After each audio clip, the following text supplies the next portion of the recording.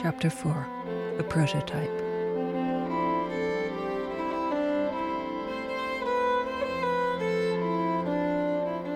The sleeping pod swung wildly as Leah groped for her glasses, which were hiding under a pile of books that had become inextricably tangled with a thermal undergarment. She found them, wiped the lenses on her pyjamas, and the world came into focus. It was still dark, and the morning traffic had only just begun to rattle the windows. 7 o'clock, she reckoned, with a clear hour to use the bathroom in the cafe downstairs.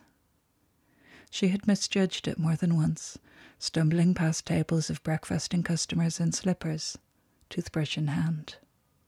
The design of the pod was inspired by the nesting habits of the weaver bird, a covered hammock that offered insulation from drafts and an illusory sense of safety from the outside world. In the mornings she found it hard to leave.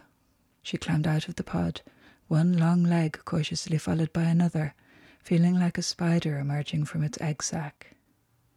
The room was extremely cold, its industrial nature uncompromised by any kind of comfort.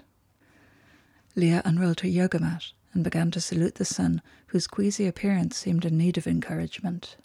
She wondered, briefly, if last night's visitation had been a dream, but there were traces of wasabi on the plates, and Ethan Blake's package lay unopened on the drafting table. She focused her mind on her breath and moved through the familiar sequence until the sun made it over the rooftops. Then, hearing activity below, she went down to the cafe to scrounge a flat white and a croissant. It was one of the perks. Pulling a third jumper over her existing layers, Leah inspected the package. It was the same size, shape and weight as the case where she kept her glasses.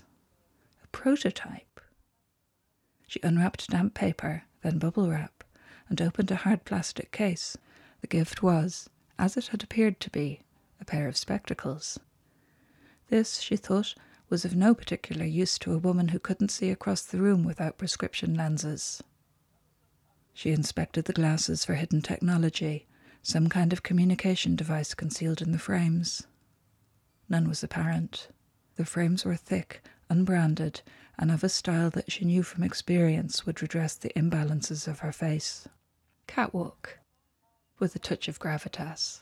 She took off her own glasses, which suddenly seemed a little frumpy, and tried the new ones on, expecting a blur. The room was in perfect focus. She blinked. It was still good. She wondered where he had found her prescription.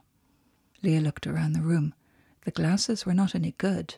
They were far, far better than any that she had ever worn, and the room was not nearly as clean as she had imagined. The window panes were smeared, grime caked at the edges of the frames, dust balls in the corner of the room, and cobwebs hanging from the girders. She glanced down at the papers strewn across the table, and the glasses made some miraculous adjustment. She could read the small print. Bloody hell, thought Leah. It's like it's wired into my brain or something. There was something invasive about the way that the glasses focused so precisely on whatever she looked at. Leah felt a sudden urge to remove them, but the lure of preternatural eyesight was too strong.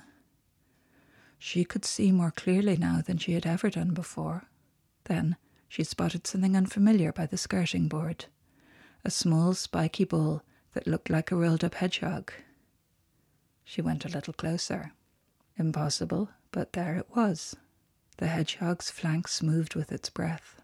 Fascinated, Leah sat down on the floor beside it. The ball of spikes twitched, and a long black nose appeared, followed by a pink flicker of tongue.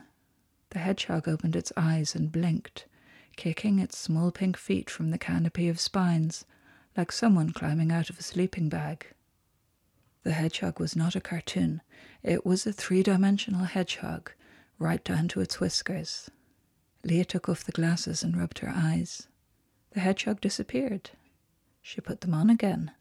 Wary of prickles, she reached out her hand. It passed through the hedgehog as though it was not there, which she thought it technically wasn't. The hedgehog clambered to its feet and began to snuffle around the area below her sink, bumping myopically into the bucket.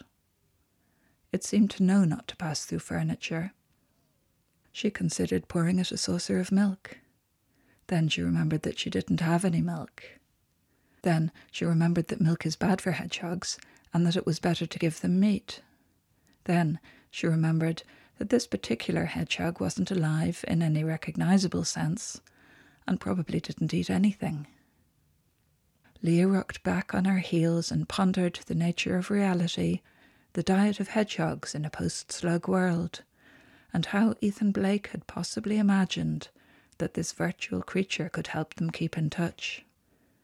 The hedgehog, meanwhile, curled up in a corner and went to sleep.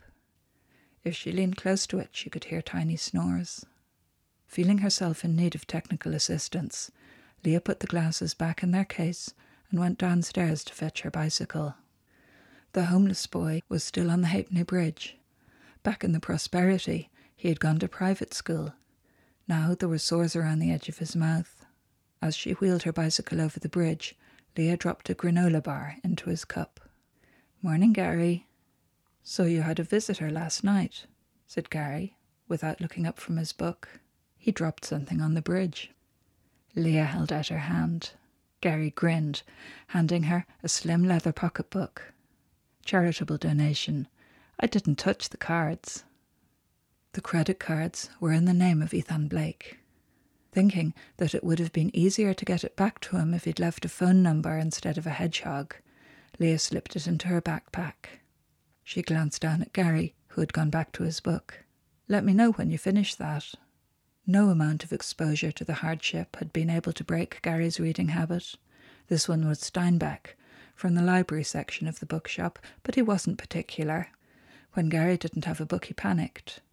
When he did, he slept with it under his pillow in a Ziploc bag.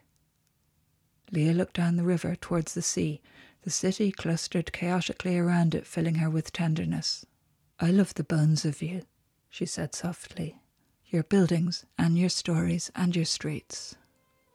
The city listened to her and the river ran with the tide.